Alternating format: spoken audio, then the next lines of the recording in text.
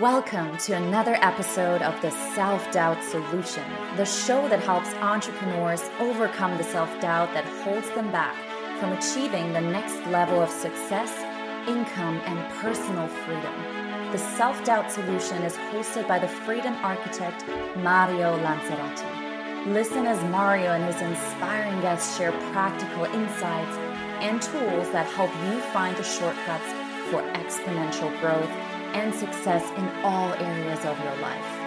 Learn how to build the mindset you need to create a life of true abundance, freedom, and fulfillment. And now, here is your host, Mario Lanzarotti. All right. Welcome, my dear friends. This is Mario Lanzarotti, the Freedom Architect, your host for the Freedom Solution. Today, coming with you for the solution that will help you remove self-doubt from your life. Welcome to the Self-Doubt Solution. Today, I have the honor of interviewing a dear brother, Joshua Lee, who's known as, hold tight, the dopamine dealer of LinkedIn. Now, let's just marinate that on your tongue, because that's a beautiful thing, and I've never heard that. Joshua is an entrepreneur, an author, business owner, coach, a marketer, and those are amazing things. But those are secondary things because he is a real one. He's a human being who walks the talk, who has had a very pivotal moment when he was 34 years old, where most people would say, you know what? I've had it. I've tried this entrepreneurial thing. It's just not for me. And Joshua, with only $1,000 to his name, said, this is my moment. This is where I decide to become bigger than what my external circumstances are telling me. And there's so much more, which I will let Joshua take away. Joshua, welcome to the show. Mario, man, honored to be here, honored to be able to be listened to by, everyone on this podcast. And today to be able just to have a conversation with you, my friend. So thank you for having me. Absolutely. It's an honor. And Joshua, as we set the stage for the listeners to look into what they can withdraw from this conversation, can you tell us, how can you help someone who's listening? What can you do for them? The biggest thing that I think that I can do for someone is really to be able to share my story, share my experiences, right, of where I've been, what I've gone through, and to be able to hopefully help them maybe step over some of the gaps that I had created in my life that caused pause, right? And maybe I do cause pause in their life, but I mean, that's the biggest thing, right? Like, for me, each and every day, it's being helped them to be able to be human online again. That's the biggest thing I think most people miss out on. We have this these two lives that we try to live, this online life and this in real life, or this work life and this personal life. And we have to remember it's one life and we have to live it that way. When we start doing that, the flow that allows this energy to go through us and to be able to actually really affect this world, not only for us, but around us, becomes amazing. Ooh, I got goosebumps. I love that. So I can see that you clearly have reached a higher level of consciousness with all of these things that you've experienced in your life. And we're going to have a juicy conversation, and I want to extract all of that wisdom from you. And I want to ask you now, you just said that the most important thing is the human connection, and it so often gets lost in the online world and in the offline world. There seems to be two different types of personas that we put forward. And I want to ask you, when was the time where you were not being that human on both of those screens? When was the time where Joshua was struggling to actually embody the words that you just shared with us? That's a great question, Mario. And it pulls me straight into my heart immediately, right? Because you can feel those moments in time that we've all experienced and kind of gone through. And for me, it was honestly what everyone considered my peak of success. And, and the air quotes if you're watching the video, because success is determined a lot of times in this world by monetary value. And I had that monetary value running multiple different companies, 6, 7, and 8 figures. But I was inauthentic because what I was portraying, what I was taught not to be able to show the cracks, what I was going through, how I was dealing with things, the sadness I was going through, I was taught to be able to be what people need. I was told what people needed, right? What they needed to see. They didn't need to see that. They didn't need to see someone that was successful. It creates a massive gap between me and them and what I was actually doing, and that real connection, that relationship. And for me, during those times, Mario, I mean, no, I was 40 pounds overweight, never been overweight in my life. My relationships were monetary, and I had no vision about where I was going. I just knew where I was at, and everything was about making that almighty dollar. And that was one of the biggest disconnects that I had, that I was being unauthentic. And I mean, I remember the time, and this was after, and we're going deep already. And, you know, it's right after, you know, my son and my daughter were born, and I wanted to be better for this world. And for me, it was to be able to create more impact, not just monetize it. I was really good at monetizing this world. And when I made that shift, and I was having relationship issues in my past marriage and things of that nature. And I remember at one point, I always had my office doors open. And I always wanted, you know, especially when I worked at home, I wanted my kids to be able to hear everything I said, because if I couldn't say it in front of them, I shouldn't say it at all. Mm. And at a certain point, Mario, those office doors closed. And, you know, that office became not only a sanctuary for me, for my life, my real life, but also a coffin that I would actually stare at the wall, contemplate my own life, and if I should still be on this world or not. And that was a pivotal moment for me that really shifted a lot of my perspective. Thank you for sharing that. I appreciate that. And I'm curious, you know, what you are describing, I'd say, is the daily reality for so many people out there that are on this entrepreneurial path. And you have all this great insight now that you are looking back and you're connecting the dots.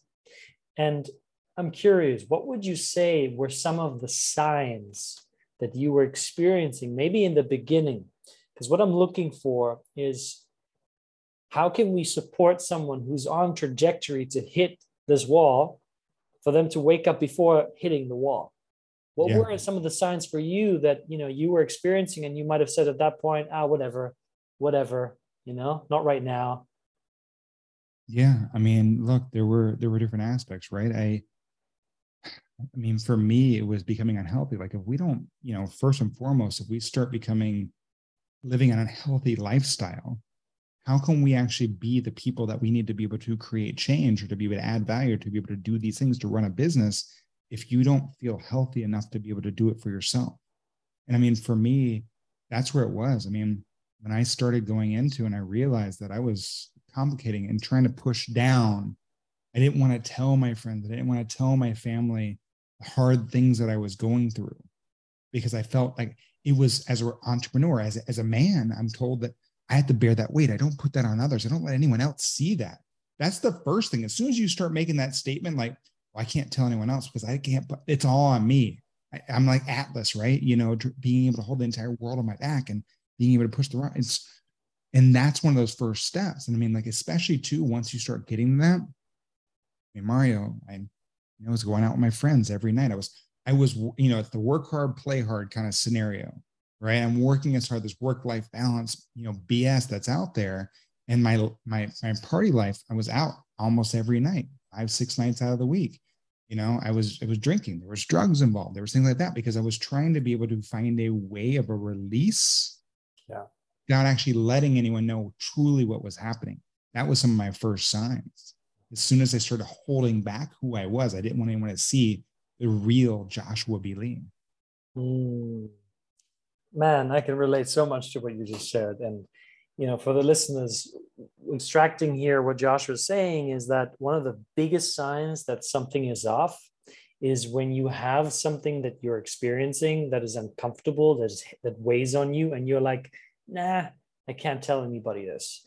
And I'm wondering, what was the story that was in your mind that made you say, I can't tell anybody this? What is it that had you, if I did tell people like this, what did you fear might have happened?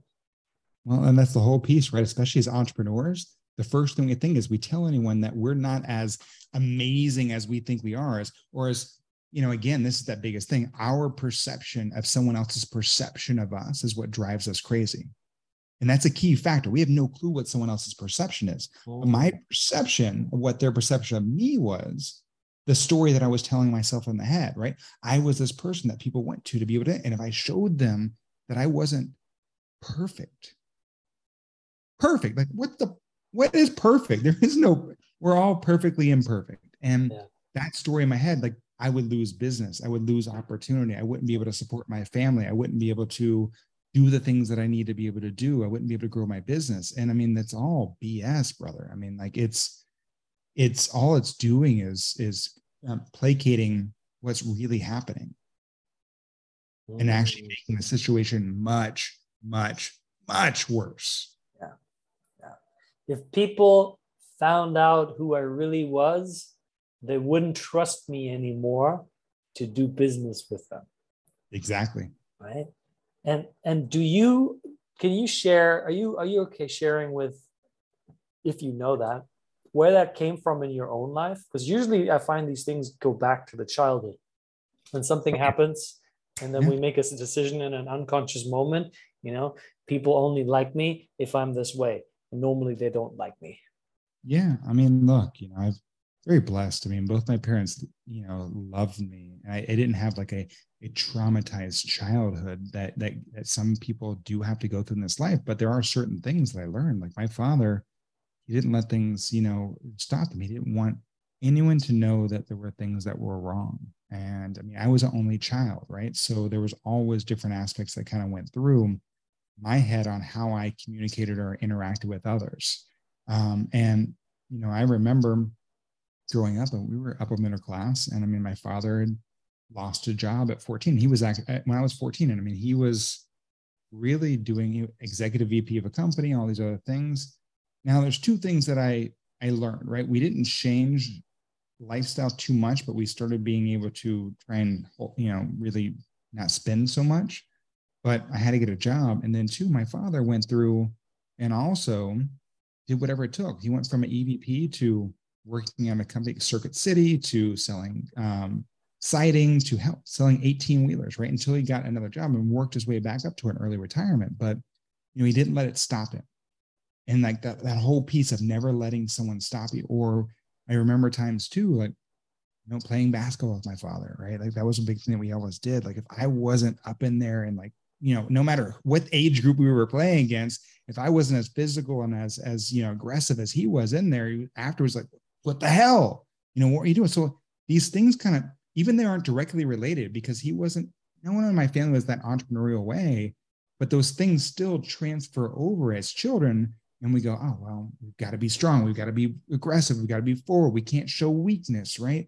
As we continue to be able to push through life. And then we just, as we get older, we kind of take those and go, oh, well, so plug in here. This makes sense. Different situations, different everything. And the sins of the father, right? Are bared down to the children. Now, again, I love my father. He's one of the most amazing individuals in my life.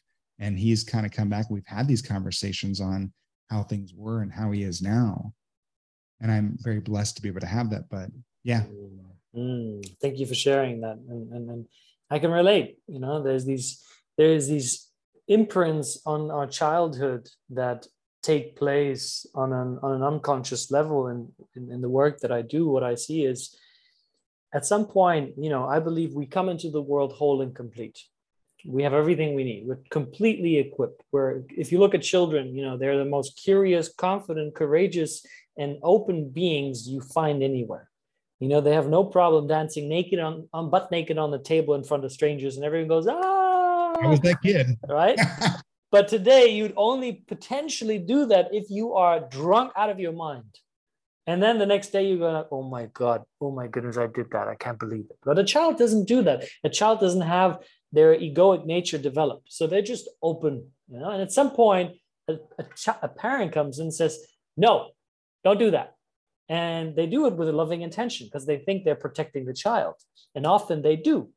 And so the child in that moment perceives this moment of loss of power because it's in its expression. And then someone comes, stop.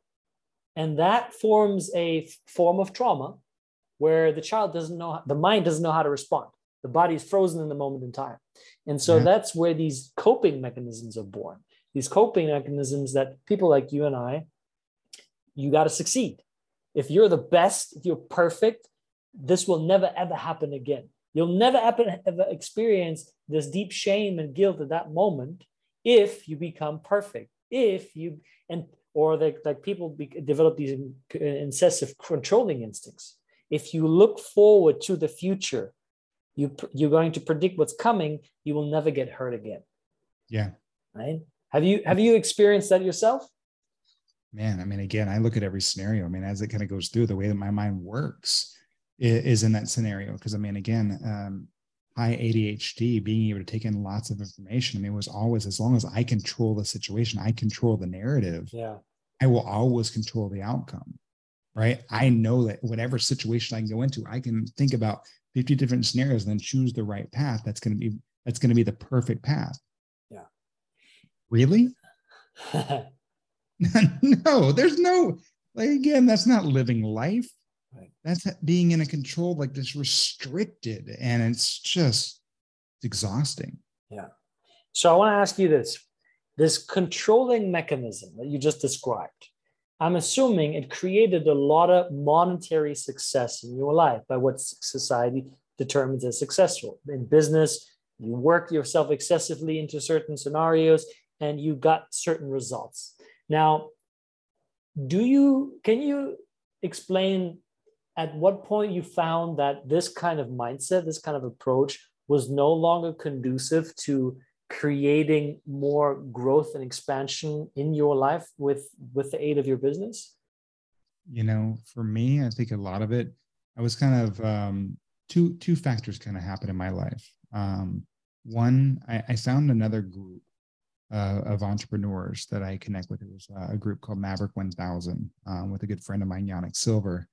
And it was amazing to be able to connect with other people that were high functioning, you know, strong entrepreneurs, but also were able to affect this world on a great scale positively, not monetarily. And before that, Mario, I can tell you, like growing up as a kid all the time, I always felt outside looking in. And no matter what scenario, I could be, you know, I played football. I was I was top, in my class of students and things like that, but I never fit in because I never allowed myself. And I had the story playing in my head at the same time, but I never allowed myself to fit in. But at the same time, I never felt those true connections with other people because when I shared who I was, it always affected people. And I always saw more emotion than I expected back. And I was like, hey, this is who I really am. And it was easier for me just to say, hey, I'm like you. Let me fit in. And I understood how people worked.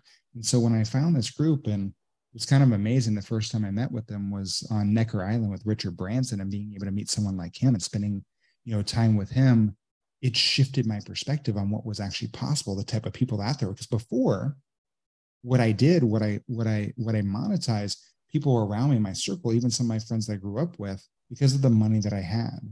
And they were okay with being able to be around me because I made the money and they could do that. I didn't surround myself with like-minded individuals that were looking to be able to push themselves. And so for me, that was a big shift.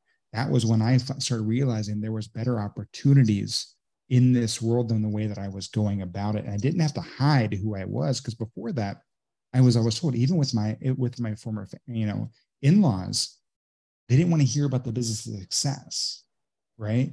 Because again, it was like, oh, well, I don't mind the money, but I don't want to hear you talk about your success, what you're doing, what's going on. And so it made me self-conscious of what I was doing too. I had to become someone different. So until I realized there was other people that were like unapologetically themselves, it was freeing. I mean, like, I'm going to tell you, Richard Branson is unapologetically himself, no matter where he is, all the time. And people are like, look, and that's where I learned people are going to love you or hate you, no matter what. That's how we make decisions. Like, we make decisions emotionally to some degree. They're going to love or hate you to some degree, not 100% one way or the other, right? If you are indifferent towards people, you're creating content online that's indifferent, you're just wasting your own time. You're wasting someone else's. And most of us go through this life trying to be indifferent towards everyone, to not affect anyone one way or the other, and try to squeeze through the cracks. And once I realized that, life changed. I love that. That's such a powerful reflection. And if we zoom out and if we take a look at the current state of the world, primarily, the Western world, United States, society right now is exactly where you just described it. It's exactly between this, don't step on anything, just be super careful where you're going. And then you have all these super explosive reactive scenarios with people that have just bottled all of that up and just blurt it out. You have the extremes, you have the far left, you have the far right, but there's no more balance. There's no more integration of left and right. There's no middle way. There's just these extremes. And you are someone, you've experienced this yourself, just like myself. I know you can very much relate to what I'm saying because you've had that inner shift.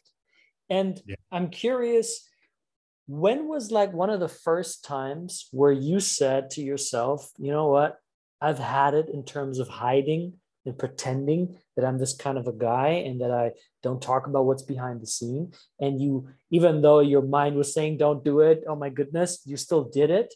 And then you had like an epiphany, like an experience where you were like, wow, actually, this is totally different from what I expected. There's probably different points in my life. I mean, I wrote my book, Balance is Bullshit, to be able to do that, to be able to share the stories more for me than anything, right? To be able to go, look, this is the things that I went through. But truthfully, not until after my divorce, as you said, I went through a life reset in my life where, when I was contemplating, I had a friend of mine that gave me permission to be able to not only take my life back, but give my former hers, and for us to be able to move forward.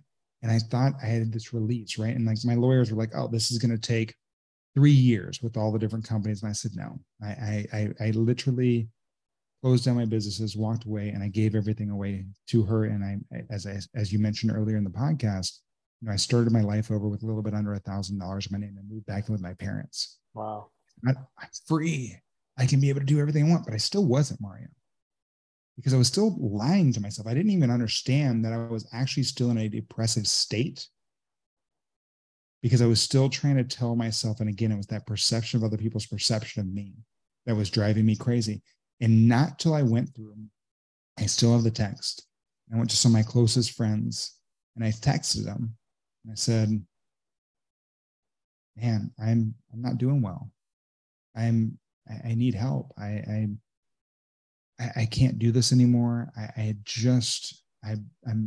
been depressed and I really just need someone to understand that what I'm going through. I mean, I get immediate messages back, Mario, and they're like, no, we know. We've been waiting for you, man. We've always been here. We're watching you. We got you. And the next day, my life shifted. Opportunity was created. I opened up. I created, opportunity with myself to be able to receive, right? Because I kept on trying to give. I'm like, well, I've got to give more now because I've let everything go. And so that was one of the biggest things that I remember in my life. And like those types of things, being able to go online for the first time, doing a Facebook Live and just telling everyone, hey, guess what? Lost it all, gave it all away. I'm reset. This is who I am. This is where I'm started. Like that was my path. But it started from just letting the closest people to me know, who already knew. Like I was lying to myself. Like, oh, no one knows. I can keep up the happy face. Look at me. Oh, just running around. Dude, everyone knows. If they truly care about you, they already know. They're just waiting for you to understand that they know as well, and for you to be able to have other people on that journey together. Man, I love that. So good. And you just dropped a little bit about freedom in there. What's your definition of freedom? Freedom for me is being able to wake up every day content of where I am and appreciating the moments of happiness that happen throughout our lives. Because most people look at freedom going, I want to be happy every day. I'm sorry, that's not going to happen. You can't be happy 24/7. What we can be is content with what we have, appreciative of the moments, and really magnify the points of happiness that we achieve. And so to me, that's freedom, right? Being able to recognize those points of happiness, but being content with the things that I have each and every day, going, today's my last day. I know that I've done the things that I needed to do. I love that. And I also love that you just said that this idea of always being happy is elusive. It's like you're a human being and you're a living, breathing being that goes through the cycles. You're part of nature. Just like in nature, there are seasons. Yeah. You also have the seasons. And I want to challenge something. Let's see how you look at that. Yeah. Because I say the same thing that you say. And I often have people that are more at the beginning of their growth journey. Like, yeah, but if I'm just happy with what I have and who I am, that means I'm going to settle.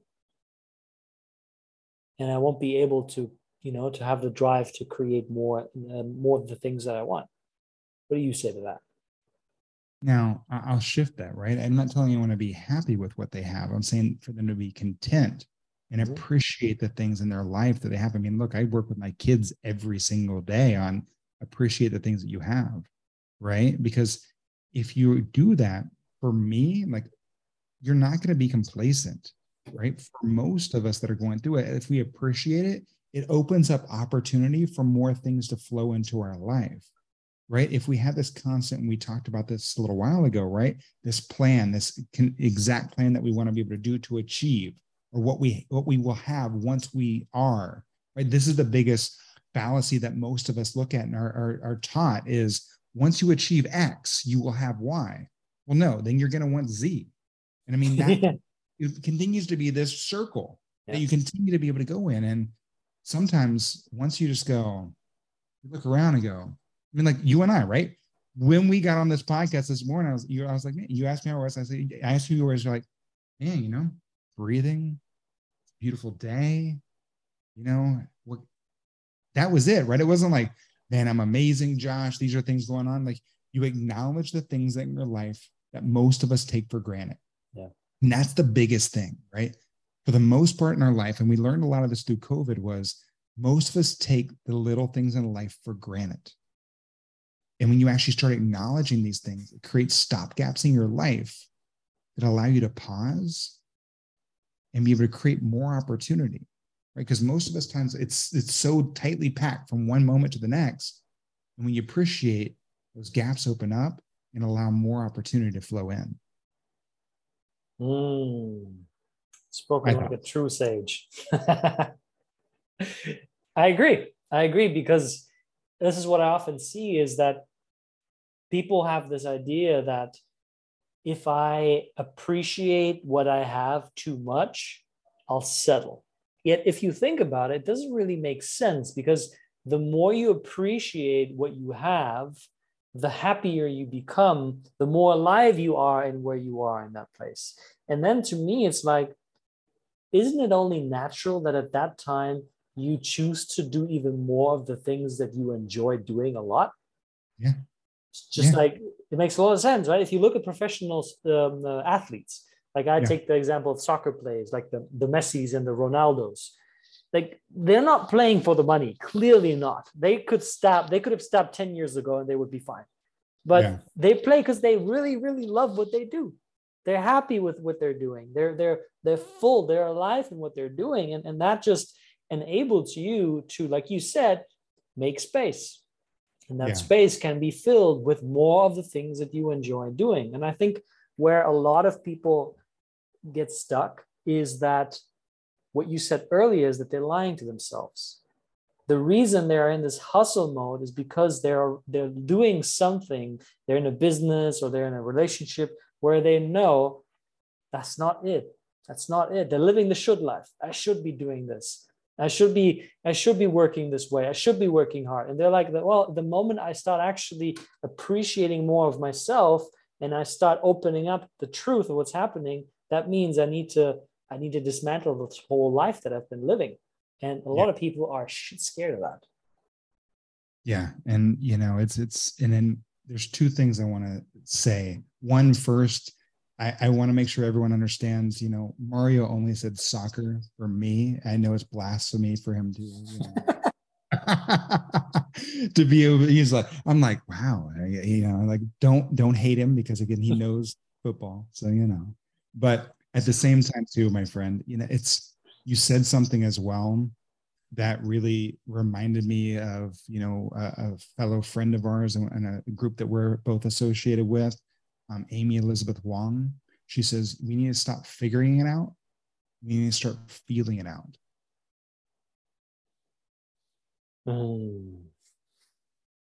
How do you feel it out? Right. This is a big thing. People talk about is that you got to feel it. I say, what you feel has space to heal. And it's a very complex thing, especially for people like you and I that are brought to live in a world of good, bad. How are you? Good. How are you? Yeah, not so good. Yeah, okay. Yeah, fine. The vocabulary to even cultivate a sense of awareness of what's happening inside of us is so highly limited, which to many people, when they hear things that you say, they're like, what the hell does that even mean? No, they don't get it. But I mean, like the easiest thing is, right? I mean, like, look, I looked at, like, God gave us a gut, right? Mm-hmm. And like we so many times as human beings, we don't trust our gut. There's a reason why we talk about this all the time. And I mean, I tell my clients, I tell anyone that I work with, like, if it ever gets to a point that you're like, man, I got to get on a call with Josh again. Or if I've got to go in, if I want to, bring someone on as a client, and I go, oh, well, the money's there, but we'll figure it out. Like, can you feel it in your gut? Like, that's the universe telling you that you're going the wrong way. That's the first thing you should look at, right? Like, yes, I understand our heart, our head, all these other things, but the easiest one we can all feel is that you feel it in your gut. You're like, well, yeah, I'm going to do this, but, and like right there, that's the feeling it out, right? If I tell anyone, like, you ever had that feeling in your gut? Like, oh, I got to talk to Josh again. Give me a heads up. Like, we need to either need to switch around or this is not working. And I'm fine with that because I never want anyone to show up to call. Hell, I don't want to show up to call. Like, getting on this podcast, I told you, I was like, man, I was excited. Someone called me up. They're like, hey, I need you to do something. I said, my gut says I need to be on this call with Mario this time. So, this is what we're doing. I agree. The gut is such a strong indicator for the most effortless way of living your life. And in the beginning phase, I've experienced that can be a little stumbling experience because you haven't trusted your gut enough to feel it out and say, okay, I know that my mind might come and say, oh, but I said no to this opportunity. That could have been a good 10K now coming in. My gut is saying no, and now I'm saying no. And then you're like, oh, shit, was that the right decision? Oh my God, and you get that anxiety coming. The more you play with that, the more it gets into a place of alignment. I want to hear, you said earlier, balance is bullshit. And what do you mean by that? Because a lot of people will be like, what do you mean? Balance is bullshit. I am trying to build balance in my life. I've been paying thousands of dollars to this coach here. And, it looks like it's working, but I feel balance is, this work-life balance is something that has been one of the biggest pains and travesties to a lot of people in this world because they look at it going, I need to be able to find balance in my life. I get that there is balance, but I look at it more as it's life integration, it's harmony, being able to, how do you actually have that? Because here's the whole thing, Mario. If you and I are sitting here standing up, talking to each other, having a conversation, you have 2 feet planted on the ground and I'm standing on one leg, who's going to be able to last the longest standing there? I promise you integrated with the ground, you're going to be able to hold the conversation longer without me falling over, having to put my leg down. Now that's just those things, but like, working out, right? You have to have imbalance for growth, right? If you want to be able to grow muscles when you're working out, you got to be able to push them to be able to come out of balance, to be able to then grow back bigger and stronger.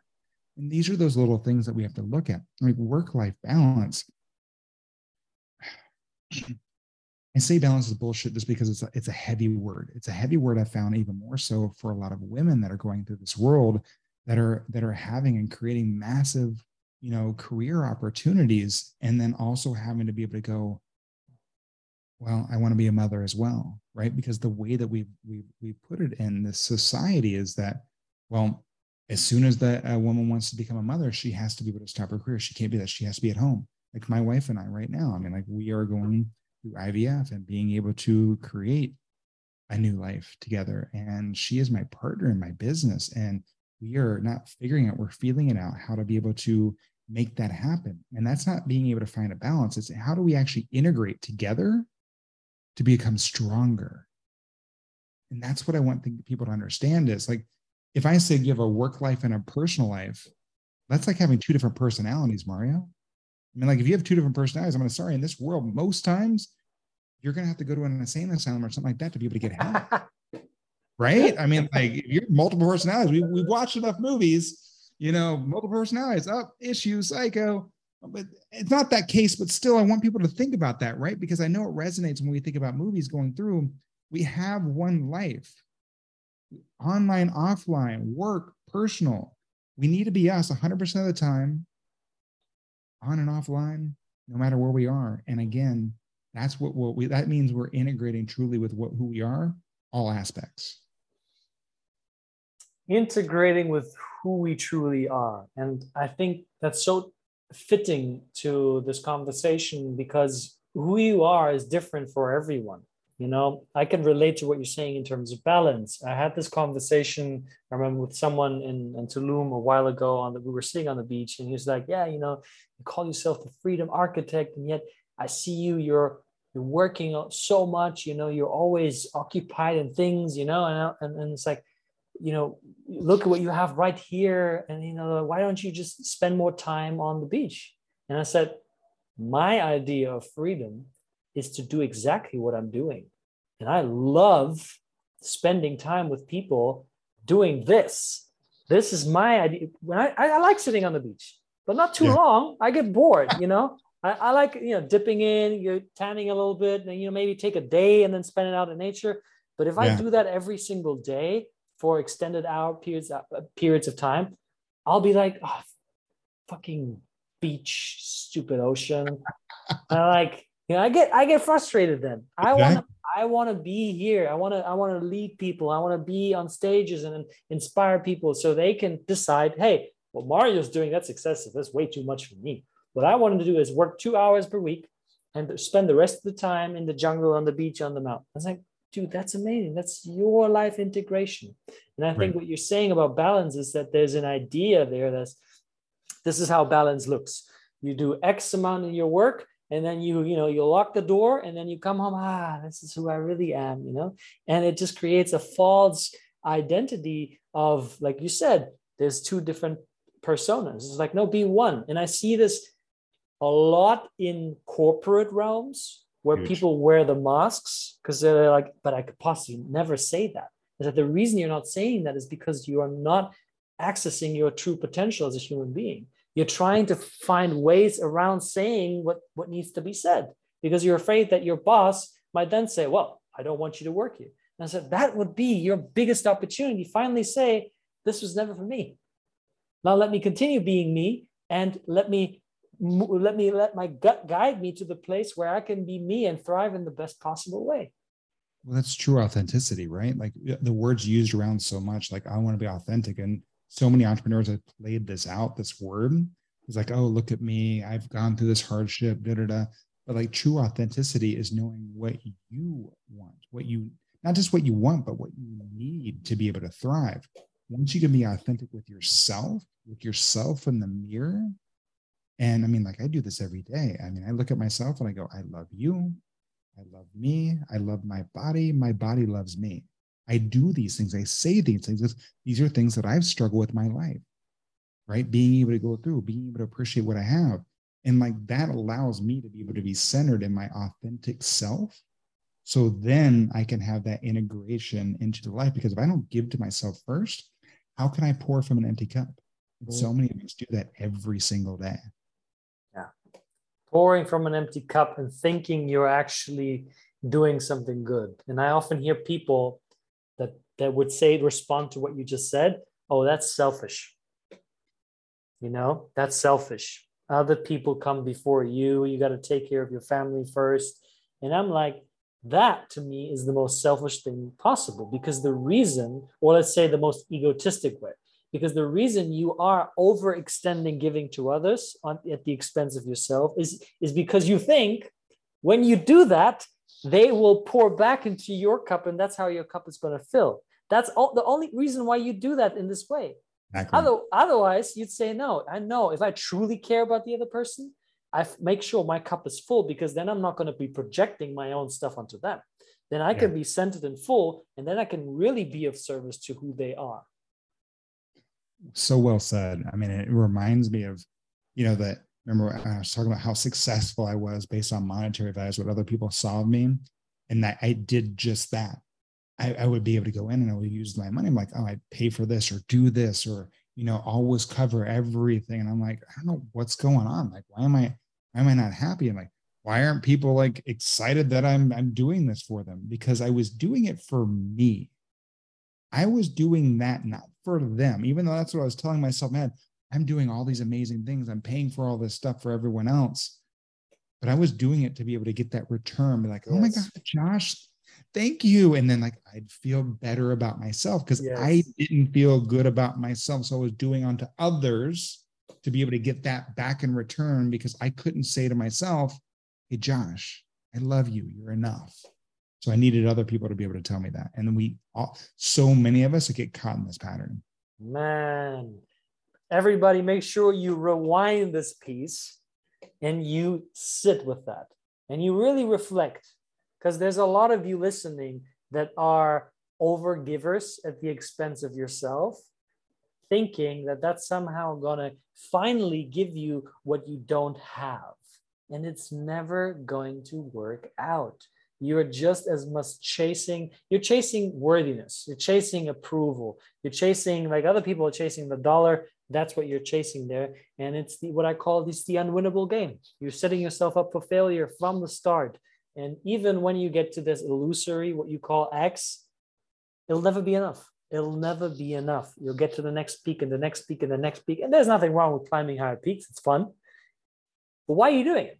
Are you doing it because you genuinely enjoy it and it gives you a sense of being alive and you just love doing that? Or are you doing that because you hope that once you get there, finally, yes, I've arrived here. Oh, yeah. Well, people look at that in money too, right? I mean, a good friend of mine, Ron Lynch, asked me this question once and it really resonated. He said, Josh, what is money? So Mario, I mean, like, any thoughts, right? What is money? Energy. So here's the thing. So many people go, well, money's energy, is opportunity. It's happiness. Money is just money. That's all it is. We put human emotions on it and expect to be able to get these things out of it. But the problem is it is a tool. Is it a resource? Exactly. It doesn't have any emotional ties to it other than what we put on it. So once we realize that money is just money, money equals money, right? It doesn't equal happiness, doesn't equal opportunity, doesn't equal all these other things. It's a shift. And truly at that point in time, you can start being able to use it and leverage it as what it is, rather than what you want it to be and what to become in your life. Very well said. I love that. And it reminds me of human beings being meaning-making machines. We associate so much meaning to something, What is this cup? Oh, this cup is peace. This cup is freedom. This cup is just and it's an interesting exercise that I ask people, if you had no words to me when it comes to the conversation around, why do you want the goal? Why do you want the money? What do you think it will give you? And I said, if you had no words to describe to me what that would give you, what would it look like if you acted it out? And people are like, what? It's like, yeah, you describe to me what money will give you without using your words. And at some point, somewhere they're like,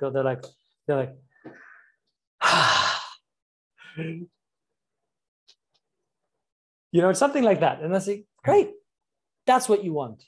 You see, that's what you want all this time. And you can give yourself that right now. You just did. You just did. You see, it's a breath. It's a stretch. It's movement. It's a smile. It's fire in your eyes. It's that.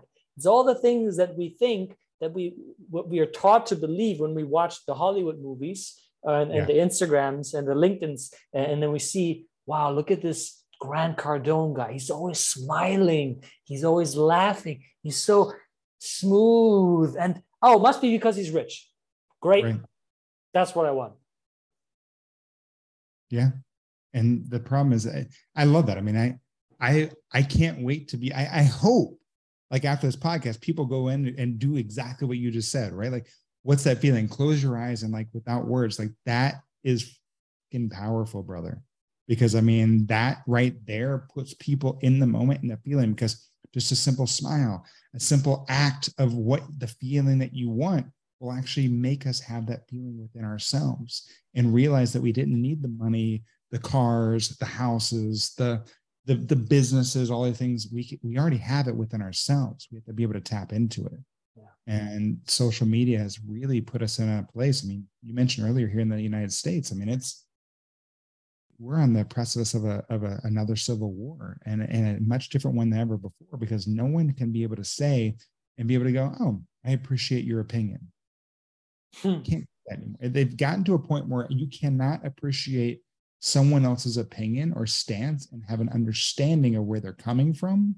It's, oh, you like dogs? I'm a cat person. Screw you. We're not friends anymore.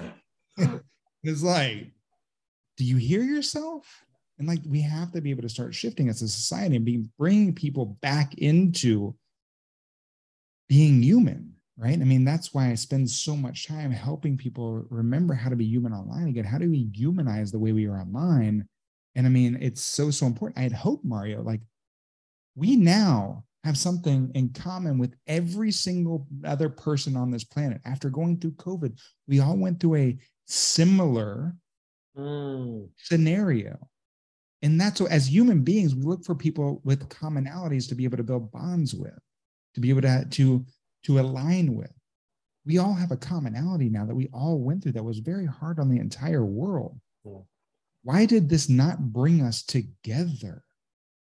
It did for a second. And I saw it. I saw the beauty of it. And then for some reason, we allowed the old patterns to be able to step back in even stronger. So true. That's a beautiful perspective. I never entertained that perspective, that almost the entire world population now has this common experience, this common denominator that if we wanted, we could all relate to from a place of compassion.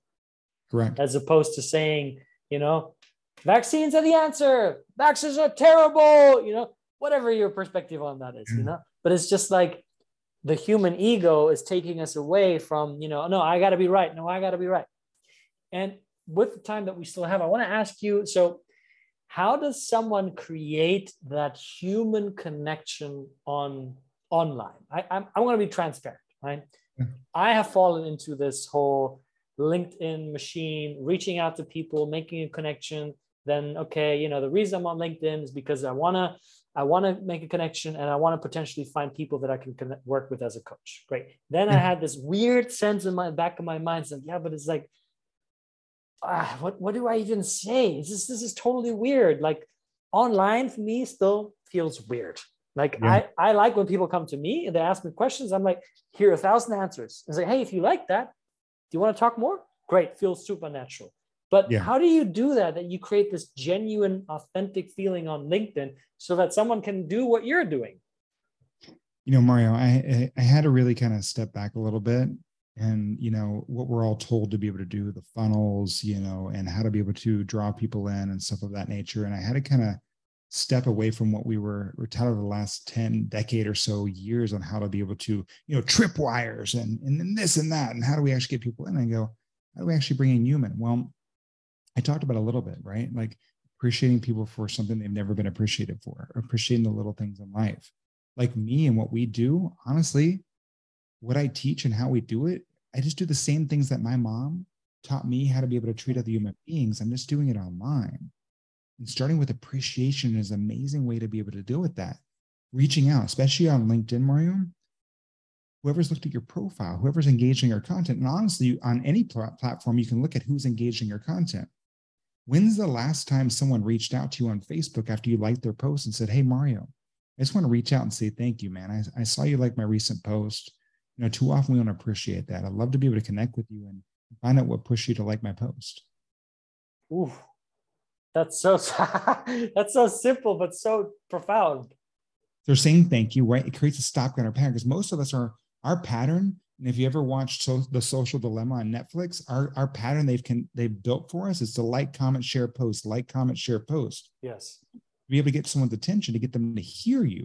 Because what we want to be able to do, Mario, is people want to look for the opportunity. They want to connect opportunity, but they forget that conversations open up relationships. Relationships create opportunity. And they try and jump from one to the end really quickly. So how do we actually have a conversation? Well, appreciate someone for something I haven't appreciated. Thank you for looking at my profile. Thank you for engaging on my content. We connect. We open up for conversation. Now, see on LinkedIn, and this is what people get most people pissed off about, Mario. They go on there, and as soon as they connect, they go, hey, you want to be able to sign up for coaching? Hey, Josh, you ever thought about using LinkedIn to get leads? All these other things. We get hit immediately. Oh, I hate it. It's just spam, because what they're doing is if they spam 1,000 people, Mario, and they get the one sale, they go, yeah, you got the one sale. No, you just pissed off 999 people. But you treat them like a human being, Mario. I'm going to tell you what's more powerful than one sale. 999 advocates. Because an advocate can bring you 10 opportunities. Same way that you were talking about, people coming to you. So when you treat them like a human being, starting off with appreciation, and then when you connect, my mom always taught me to be able to give someone a compliment, man. You know, like going, hey, cool dog, love the hat, great car, whatever it is, right? All these basic compliments. On LinkedIn, as soon as someone connects with me, I go through and I give them a compliment, which is through an endorsement. I can endorse Mario for podcasting, right? Mm. So now I'm going through, and this is how I got that dopamine dealer hit, right? You know, because what I'm doing is I'm becoming a dopamine dealer. I'm saying thank you. I'm being able to give a compliment. They respond back. And I'm not responding to anyone until they respond back to me. I'm waiting for them, waiting for these trigger points. They've taken actions that I respond to. Because we all hate cold call and we all hate cold email. So that's that whole piece, right? Hey, and LinkedIn makes it super easy going, hey, Mario, Josh endorsed you for podcasting. You want to say thank you. They hit that thank you button. When you come back and go, Josh, thanks for endorsing me for podcasting, it honestly shifts out the conversation a little bit because now you've started the conversation. I can then ask about you, find out where you're at, ask a qualifying question, be happy to do it, and then provide value. When you're constantly doing these things, those little dopamine hits put someone in a flow state. Dopamine doesn't put you at a heightened state. It puts you in a flow at a more at ease state, allowing for true conversations to be able to happen. And that's what we're looking to be able to do. And when you do that, you're educating, inspiring people, and they're choosing to work with you, not being sold to work with you. And that's powerful. Bam! Man, I just learned a lot. This was great. Thank you for that. Of course. I mean, again, you know, however I can be able to help, you know, everyone listening or even yourself, like that's what I'm here to be able to do. I want to be able to educate and inspire people. I want people to choose, right? To be able to make these choices, because that's what we always want in this world. And when we start making this shift, we're not only going to be able to do and change, like I have to be able to change marketing. Like Mario, one of my first clients way back when was a company that most people forgot about, was MySpace, right? Like I actually helped them monetize their traffic. I helped them create one of the first social media ads that were used to be based on a lot of things that are today. So being able to have that shift of monetizing the web, I now am working to be able to humanize it, to be able to shift, not just monetizing a whole bunch of people, but actually adding value. And I think that's the way we all have to be able to do that to make this a better world. And it starts there because so many of us are spending time on social, and that's where our patterns are being created more and more these days. Man, that was so good.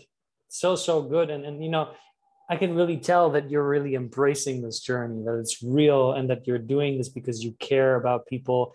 And a byproduct of caring about people just happens to be success in the kind of world that we find ourselves in. And I think it's a lot more enjoyable as an entrepreneur to go along this path, doing something that you know comes from the heart, that you know as the byproduct, it creates success, it creates abundance, it creates wealth, but it's not the main focus. The main focus is being genuine, being kind, being of service, and people will remember you for that. Joshua, you've shared a lot of value with us, a lot of wisdom. And I have one more question for you, which I always ask the people that come onto this podcast. And that is, if you could spend an hour of your time with any person, dead or alive, who's ever walked the face of this earth, who would it be and what would you talk about? Such a tough question because there's so many opportunities, but in the moment right now, appreciating the time that we have, I mean, brother, I'd take another hour with you. Because we've just had such a profound conversation. Like, this is what I live for. This is what I appreciate. This is what I know creates impact. So, like, for us to be able to get another hour, like actually in person, dude, right now, that's where I'd spend my time. I appreciate that, brother. That warms my heart. That's a new answer that I have not received yet. And I'm sure we will spend that hour, or more than that. Either me coming to you to the US or you coming to South Africa to enjoy some of the African soil. I'll be honest, I'd rather come see you because I need to get out of where we're at right now and be able to enjoy some time. It's been years, probably over a decade since I've been in South Africa. So I'd be honored to be able to come visit you out there.